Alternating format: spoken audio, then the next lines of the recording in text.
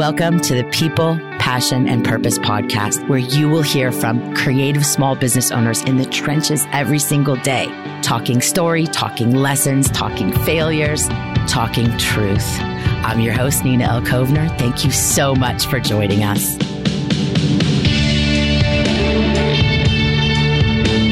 Welcome back to the podcast. This week, I am so fucking excited to have J Ladner on the podcast. Jay is a salon owner, artist, educator, brand creator, influencer, leader, husband, dad, and all around badass unicorn. Jay, welcome to the podcast. Thank you so much, Nina. I'm so happy to be here on your podcast. It's so badass. So thank you for having me. I have like a million things I want to ask. So let's just dive right in. Of course, I'm going to go deep right off the bat. What does purpose mean to you? Purpose means a lot of things, but I feel like purpose for all of us really needs to define what we want to walk our truth with, right? So living our truth out loud.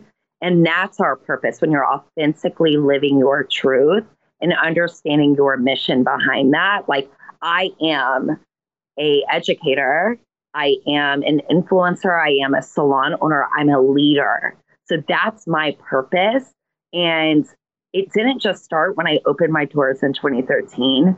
I really had this characteristic ever since I was little, right? So like, I would always like find that my dad would always say, you know, trust that individual, that strong, vocal, just loves with all your heart, never lose that. That's my purpose. And I feel like without a purpose, we don't have a roadmap. And without a roadmap, you'll never be successful. Oh, yeah, that roadmap. It is. Sometimes, you know, we get lost too. I know that, you know, when we get, when our alignment with purpose gets thrown off, it is, we don't know where to go. We kind of go in circles. So I love how you said that. How long have you been a hairdresser and what brought you to the salon business? So I have been in a legal hairdresser for 10 years. I grew up performing and I worked at Busch Gardens, and I would always do, when I was younger, when I was 18 to 20, and I would do hair I would make wigs in the costume shop for extra money at Busch Gardens, the theme park. I loved, I know Busch Gardens. Yes. That's so awesome. Yeah, so I would do that. And then when I met my husband, I was just like, I had no really focus. And I always did my friend's hair at his house. And he was like, Jay, like, you're so amazing already. Like, I would cut hair like blunt cut. I knew elevation, like everything fell to one spot. I would never layer anybody because I just didn't know. But I would always like still do hair before. And he was like, go to Paul Mitchell. And I was like, because you're always talking about it. Now's the time. Just do it. And I was like, you know what? Here we go. And that moment in Tampa, Florida, when I walked through those doors, it changed my life forever. And I just felt at home. But I always say, like, when a guest or Nina, you say, like, how long have you been doing hair? And I say, legally for 10 years, because I've been doing it for a while now. Okay, wait a minute. Okay, so it wasn't on my planned list of questions, but I need to hear more about this performer at Busch Gardens. What were you performing? So I was a costume character. Oh my God. And I did, I was a dancer in Dumfrey the Dragon. Listen, this costume was 6'5". They had to special make, I had to wear football. That's the only time I suited up as a football player was in And I would dance for that. I did special events for them. I actually got my GED because I was kicked out at 16 and just had to hustle from a young age. And I got my GED and auditioned. Like, I was a good dancer. I was a great performer. I mean, clearly, if you follow me on Instagram, you know I'm twirling, I'm dancing. If you've been in a class, it's my thing. Yeah. So at Busch Gardens, I performed for them. I used to make wigs for them when I had no clue what I was doing. Had a great mentor there. Yeah. So I was a That's performer. so cool. I love, we don't always hear those beginning stories, and it does tell me a lot about you. And it totally makes sense that you were a performer before you went to beauty school. I was a school bus driver before I went to beauty school. So I don't know what that says about my story. I'm like shocked. I'm mortified actually, because I like your story way better. Thank you. It was so much fun. So much fun. Oh my God. Okay. So you mentioned your husband, Vince, who we adore. And, Vince is a former military yes, he is. person. 22 years active duty. Thank you, Vince, for your service. We absolutely fucking love you. And Vince is also your business partner, which we want to mention. However, because you all have been together so long, I can imagine it was very troubling to not be able to publicly be with your husband. You want to share a little bit about that? Because I think it's important for all of us to remember that LGBTQ rights are something that we are continually fighting for. And you have a firsthand story and struggle. Yeah. So, and I'm going to get through this with conviction and try not to cry, because it's what I had to go through with Vince and seeing his struggle. So let's start from the beginning. So I came out at 16. I've always been out. I've always lived out loud. I never apologized for who I was. And when I met Vince, it was a random night in Tampa, Florida, in a bar. And I was like so single, and I was like not about boys at the moment. And he walked in and he took my breath away from the moment I saw him. So as we started dating, I was like, oh, wait, you're in the military. I didn't really realize the truth he was living and how I had to be a secret. Like, we could not go to dinner together in Tampa. We would have to go to Orlando, an hour away. When we were out, we could not for 1 second, look over at each other like we're in love. Like, it was all behind doors, and we're dads. Vince had a 2 and a 4-year-old when I met him, and I was 21. So I was like a party animal to a dad, right? So I fully signed on to be his life partner. And it was really rough for us because he had to move to Minot, North Dakota.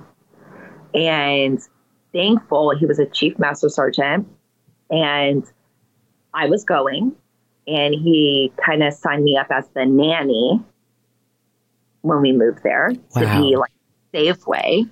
But I still had no rights. So when we moved up there, it was really awkward. I lived on base with him. Military spouses are very nosy. It's just what it is. It's like the lifestyle. Everyone's moving around. That's why I know how to create raving fans super quick, is because of moving all over the place in the US. And you create friends and clients quick because that's their lifestyle. So Vince and I had to live in secret. It was very stressful. I got caught out a couple times because it's don't ask, don't tell. Right. So you don't ask and you do not tell. And if they do expect it, you're kicked out. It's that serious. So, and Vince was a chief master sergeant. He was the top of his career. That's the highest you can get on the enlisted side. So it was really rough for me to be back in the closet, so to say. I had to not live authentically with the man I loved, and it killed Vince because he is a leader and he is a mentor, and the military is all about family, right? But our family doesn't matter. Right. And he was looking at these young airmen making up these lies about being married to a woman, and why he was a single dad, and he couldn't live his truth. So fast forward to 2011, we got married in New York City the day Don't Ask, Don't Tell ended at 8 o'clock in the morning. He was in his blues with all his awards on he looked so handsome. And that is, sorry, I'm getting a little. So am I. That moment, when he said, I do, it was like this burden was lifted off of him. Yeah. And he could finally share who he was. And from that moment, we decided together and declared that we would fight for the younger airmen who were going to come after us, that we were going to create waves and be loud and just show us who we are, and thankful for Vince's rank, that no one could disrespect him or me.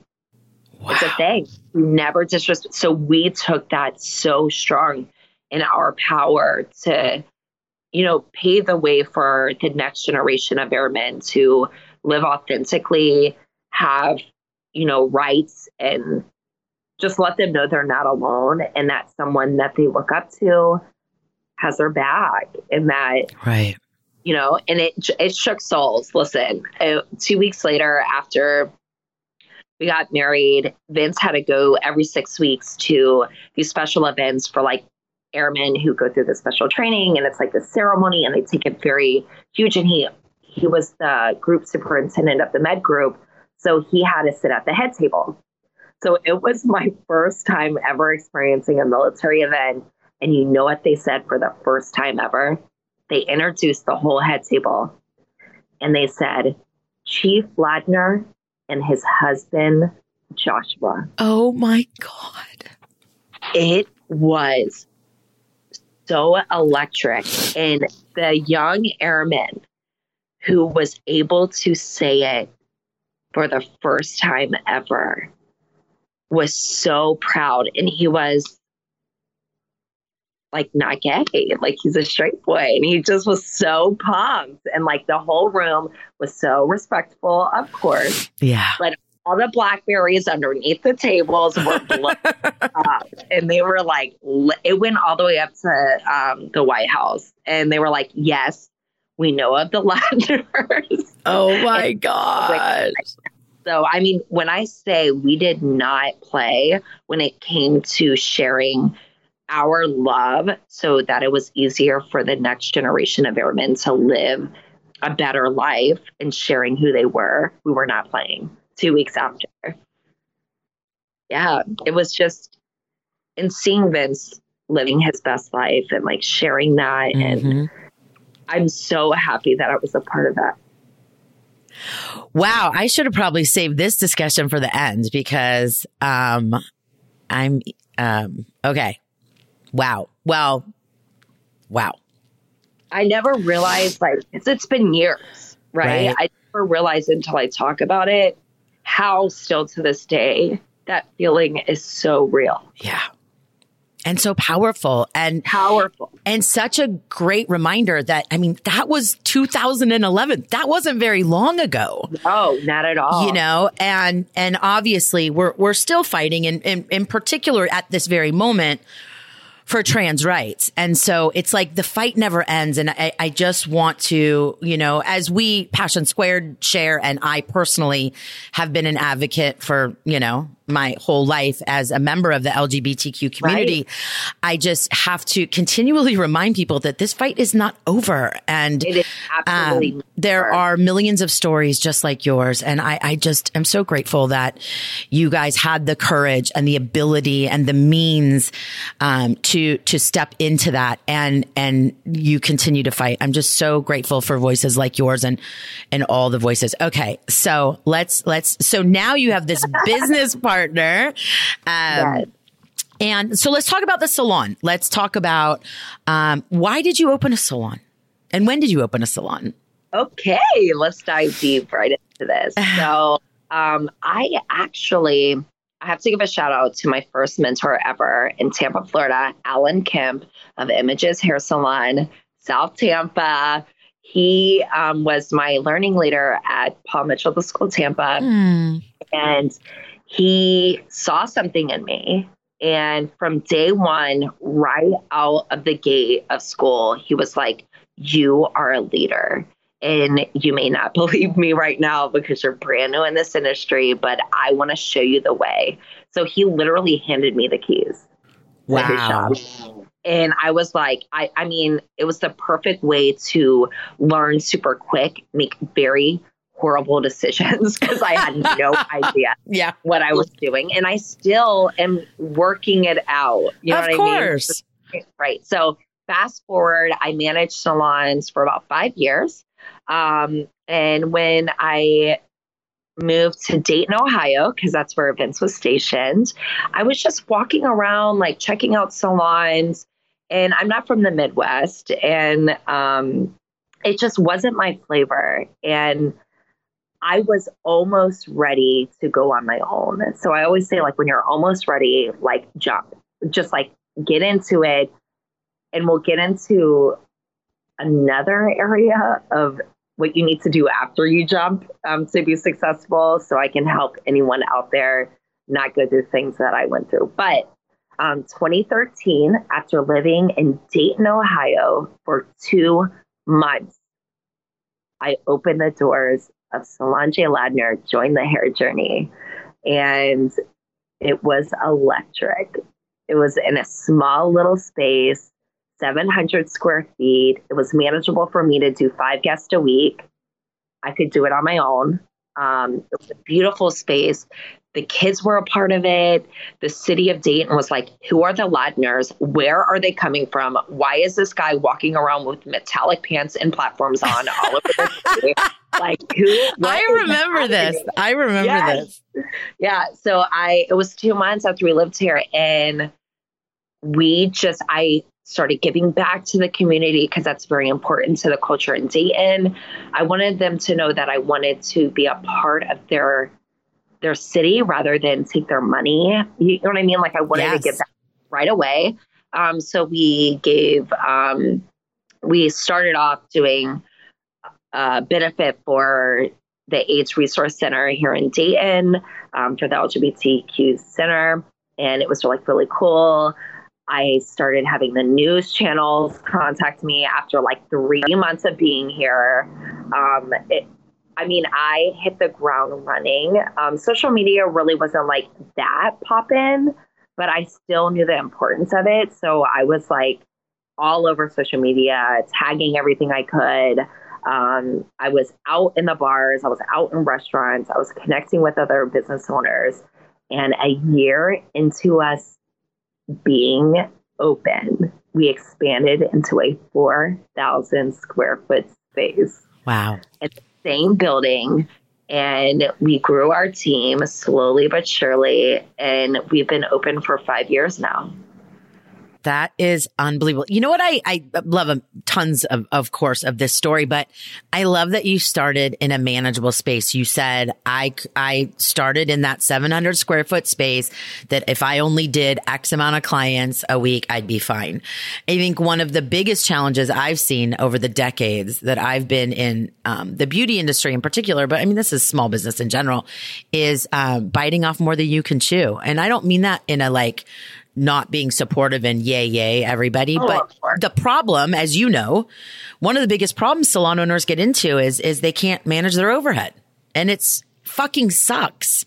It's the worst. And I will say, having my business partner, husband, best friend, fellow dad, Vince Ladner on my team, I could not be where I am today without him. Yeah. And we literally painted the walls ourselves. We built the stations. We hung the lights. Like, we cut costs at every single corner we could. We realized, okay, this is how many guests we need to do a week. What does this look like? And the one thing that I share the most on my Instagram is being consistent and showing up. And not like, don't stop, get it. And it's literally, you have to pound the pavement. No one's going to do it for you. And you have to show up with relentless dedication for your brand, your craft, and have a roadmap.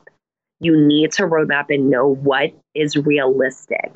Because listen, I'm over the top. I'm very gaudy. I wanted it to be a 10,000 square foot space, but baby, that's not reality. You feel me? Right. So I'm like, let's make this 700 square foot space feel like a 10,000 square foot space. Yes, exactly. Exactly. When I first started taking guests, we had 2 mirrors and I had a bar stool. Wow. What guests were sitting in because our chairs were late.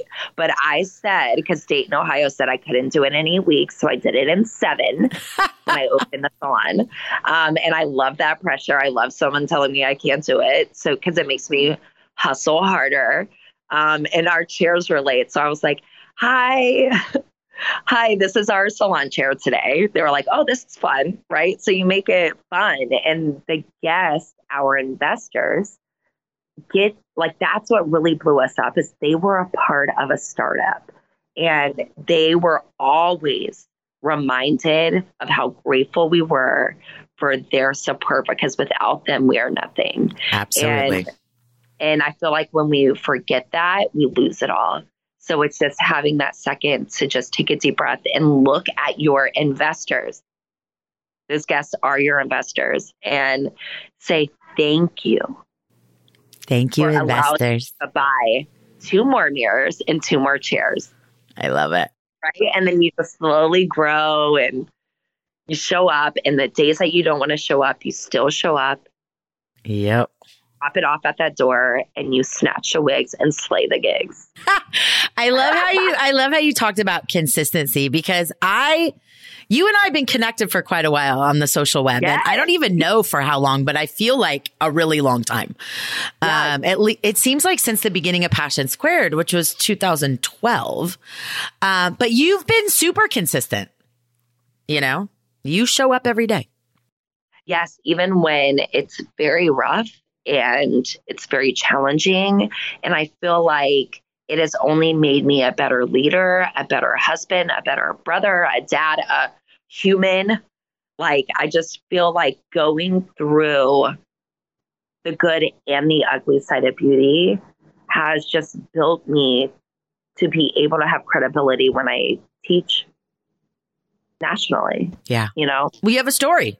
Yeah. It's social proof, right? It's social proof. Exactly. You're not regurgitating something you read in a book. Yeah. You're actually living it, which is awesome. So before I have one more kind of area I want to talk about, but before we move kind of off of the salon, if you could do it all over again, what are some of like the gut wrenching lessons that you've learned being a salon owner that you would want others to maybe be aware of before they dip their toe? Oh, yes. I have a couple. I have a book worth, but we'll just go into like maybe my top 3. Systems. What is your brand purpose? What is your brand promise? What do you want your brand to be seen on the inside and the outside? What are those standards that mean so much to you as a owner and a stylist that will hold your team accountable? So I didn't really have systems. I built them along the way. When I started, it was 1 page. And now I have a 60-page handbook. So I like 5 years in. So I would really want people to understand the importance of protection of your business and to put in the work and not be lazy to define what is important to your brand and how your employees should show up and perform. Another area would be being more consistent on holding my team accountable. So when something in the handbook or our systems or our values were not represented in a positive light, handling that the moment it happened. And when you're not consistent in leading your team towards the future and with a clear vision, you will always run into discoveries. So I think handling those discoveries that happen with your core values right away, right from the jump. I love that. My awesome friend, Carrie Davis, who is an incredibly successful owner of 3 salons in San Diego, who I've known her since she opened her first salon. I love how she's a big culture advocate, and she says either you create your own culture or your culture will be created for you. You choose. Exactly. And that's a thing that I think that, as you pointed out, because at Passion Squared, we work with creative small business owners. Yes. And of course, yes. I've been in marketing for a very long time, and I understand this stuff. And, it's like, I get it. I get it. It could be a hairdresser, or it could be a tattoo artist, or it could be a lash artist or an esthetician or whatever decides, oh, I'm going to open my own business. Let me get a logo. Let me get an Instagram page. And then they're off. And I'm all, whoa. Yes. A cool logo is not a brand. That's not a brand. That's not a brand. And brand defines culture, and culture defines brand. So it's like, without that upfront work, you going back to what you mentioned earlier, the roadmap, how can you create a roadmap when you have no clarity of purpose? And so I'm so glad that you brought that up. I mean, it's huge. I don't know how people do anything, make decisions, anything without that stuff. Yes, I'm very unaware of how people could ever expect to have longevity in this industry without putting in the work and just protecting your brand. And it will be so much easier for you to hold people accountable and also find people. You're recruiting to the vision and the culture. So, as if you have people that aren't aligned with your culture and haven't bought in, then that's where all the trouble comes in, right?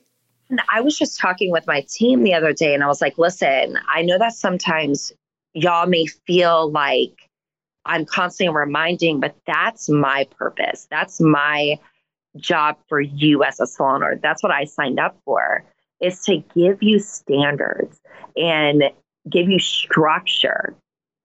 When you think about a little kid, right? When they don't have structure, when they don't have a set bedtime, if they don't eat at the same time every single day, or your dog, right? Like, they have systems, they have structure. You walk through life more easy, breezy, beautiful, right? You have a system. There's like a clear roadmap. And then when that structure goes away, everything else falls apart. It's just how it is. Yeah. I mean, I think we all in some way, shape, or form are seeking some sort of structure. Now, the thing that's important to remember, as you know, is that not all of us desire the same structure. That's why in the salon industry in particular, we have employee-based salons and we have lease-based salons, because some people don't want an employee-based structure. They're not looking for that leadership. They're entrepreneurs, right? They want to lead themselves. And so it's very interesting. But yes, we all need some sort of structure, whether it's created for us or something that we choose to create ourselves. I love that. Okay, let's jump to a hot topic that I want to talk about, and that's influencer marketing. Oh, baby. So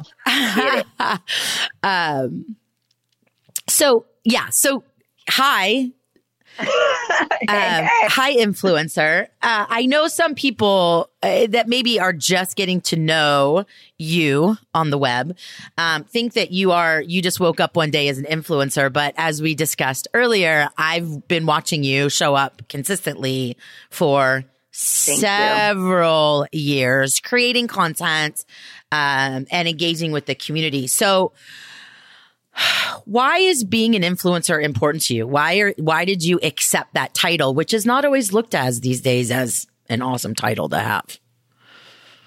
I am an influencer, a beauty influencer for every single stylist showing up in big cities and small cities around the world who want to have a voice and want to have amazing products and want to just thrive and feel like they're not alone. And that is my biggest viewpoint as the beauty influencer, is to make sure no stylist is left behind, and that we all know that without supporting each other, our industry will not get to where we need it to be.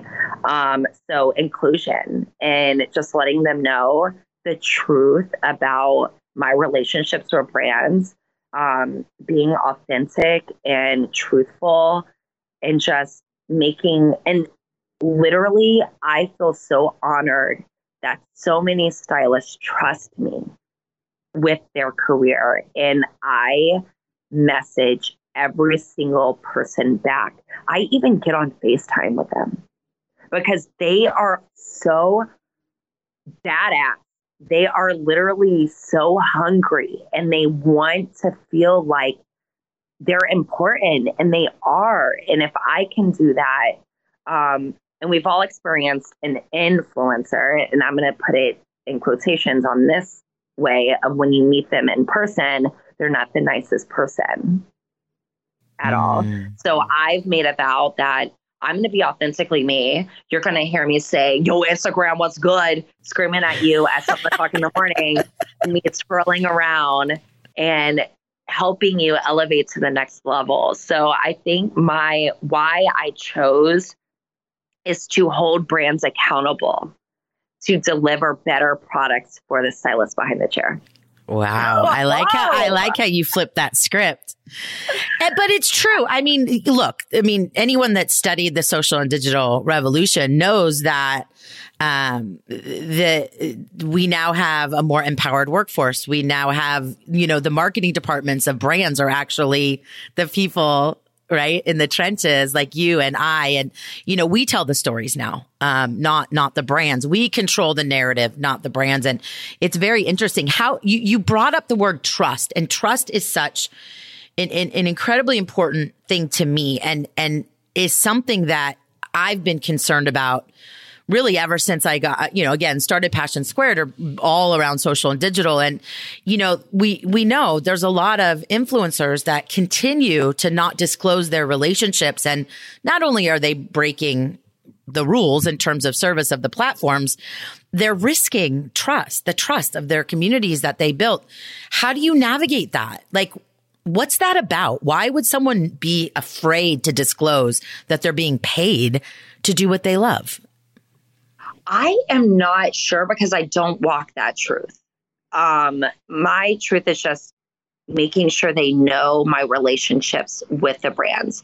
And I just did a post recently before the new year hit, and it was paid but never bought. And I want people to know that, yes, I am an Oligo Pro sponsored artist. Like, they pay me, they send me product, they sponsor my hair tour that is launching in a week. But I authentically think they are the best of the best lighteners on the beauty market right now. So I am paid by them. We do have a relationship, but I'm not bought. There's a difference. I love that. And I feel like why some influencers do not say anything about their relationships, because they're bought. They're collecting checks. They have 25 brands. They don't have loyalty to the product. They're allowing companies just to drop a check to them. And I feel like right now, as a beauty influencer, I will absolutely not share a brand who, one, does not lead with love, have stylists as in their best interest, right?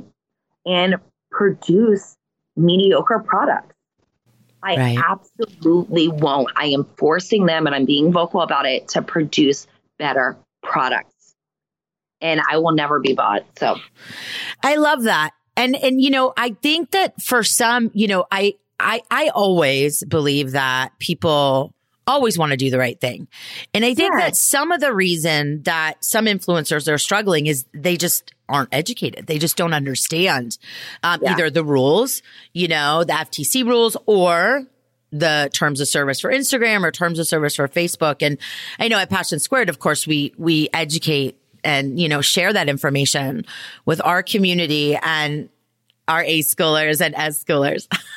Yeah, I want everyone to know this, is that Nina is my mentor. Like, I invest my brand into your brand because you have our back. You're always clued in on what's to come to make sure that we're protected. And I want to thank you so much for that.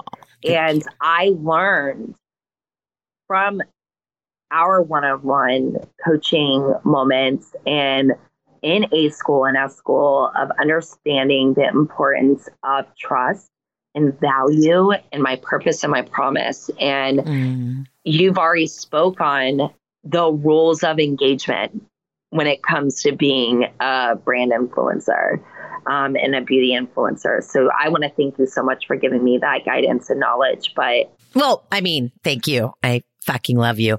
But I do think that this is something that people aren't doing on purpose. I really believe that it's more just a lack of understanding. And of course, I'm hopeful that, that will continue to change because it goes back to trust. And without trust, we have nothing in business and in life, online and off. And it's just not worth breaking that trust. Okay. Oh my gosh, we could talk for fucking hours. I'm going to just scooch over into, do you have a favorite quote? Because you know me, I just am so quote inspired. Yes. So I have, I'm going to share 2 quotes that move and shake my soul daily. I remind myself constantly that, so there's 3 of them. I fucking love you. Sorry, there's 3. Talk is cheap. It takes money to buy land. So be careful what you're promised. Make sure that you're doing your research and that you're not just taking the first anything, right? With a lease, with a brand, with a relationship, being an influencer. Like talk is cheap, takes money to buy land, baby. Do your research, right? Then we'll move on to a closed mouth never gets fed. And no one knows who you are unless you tell them. And that's how I got to where I am in this beauty industry. In 2013, I banged on Beauty Launchpad Magazine's Twitter account, honey. And I was like, I have a voice. You need to share me. I am a rebel with a beauty cause. And they would have never known who I was unless I told them. So no one knows who you are unless you tell them. Right? And a closed mouth never gets fed. So if you want it, speak up. And I've been told no plenty of times. It didn't stop me, but this is why. When someone would tell me no to an opportunity, I would ask them, well, let me know why you're saying no so I can come back correct. Right? But I still had my voice out there. So anyone out there, everyone out there, a closed mouth never gets fed, and no one knows who you are unless you tell them. So don't stop. Get it. Like, you are magic, baby, and you can have anything that you want in this industry. And don't be afraid. Move through the fear. Open that mouth. Are you hungry? Are you starving? Like, let's get it. I love it. Yeah. Oh my gosh. Where can we find you on the internet? You can find me on Instagram at it's Mr. J Ladner. You can also reach me on jladner.com. There's a little contact info. It goes right to my email. And on Instagram, if you're woke, you will see that my cell phone number is right there on my main page. You can get there with my email or slide into my DMs. I love it. Jay, thank you so much for sharing your story with us. It's been such a fucking joy to watch you these last, I guess, eight years. Yes. Oh my gosh. I feel that this year is the year of the stylist taking back their chairs. And I'm so happy that I get to have a say in it and to lead a tribe full of badass people. Thank you so much, Nina, for always being the most magical mentor for me and all of us in this industry. I feel honored that I got to be on your podcast today. Oh, I love you so much. Thank you. And thanks everyone for listening.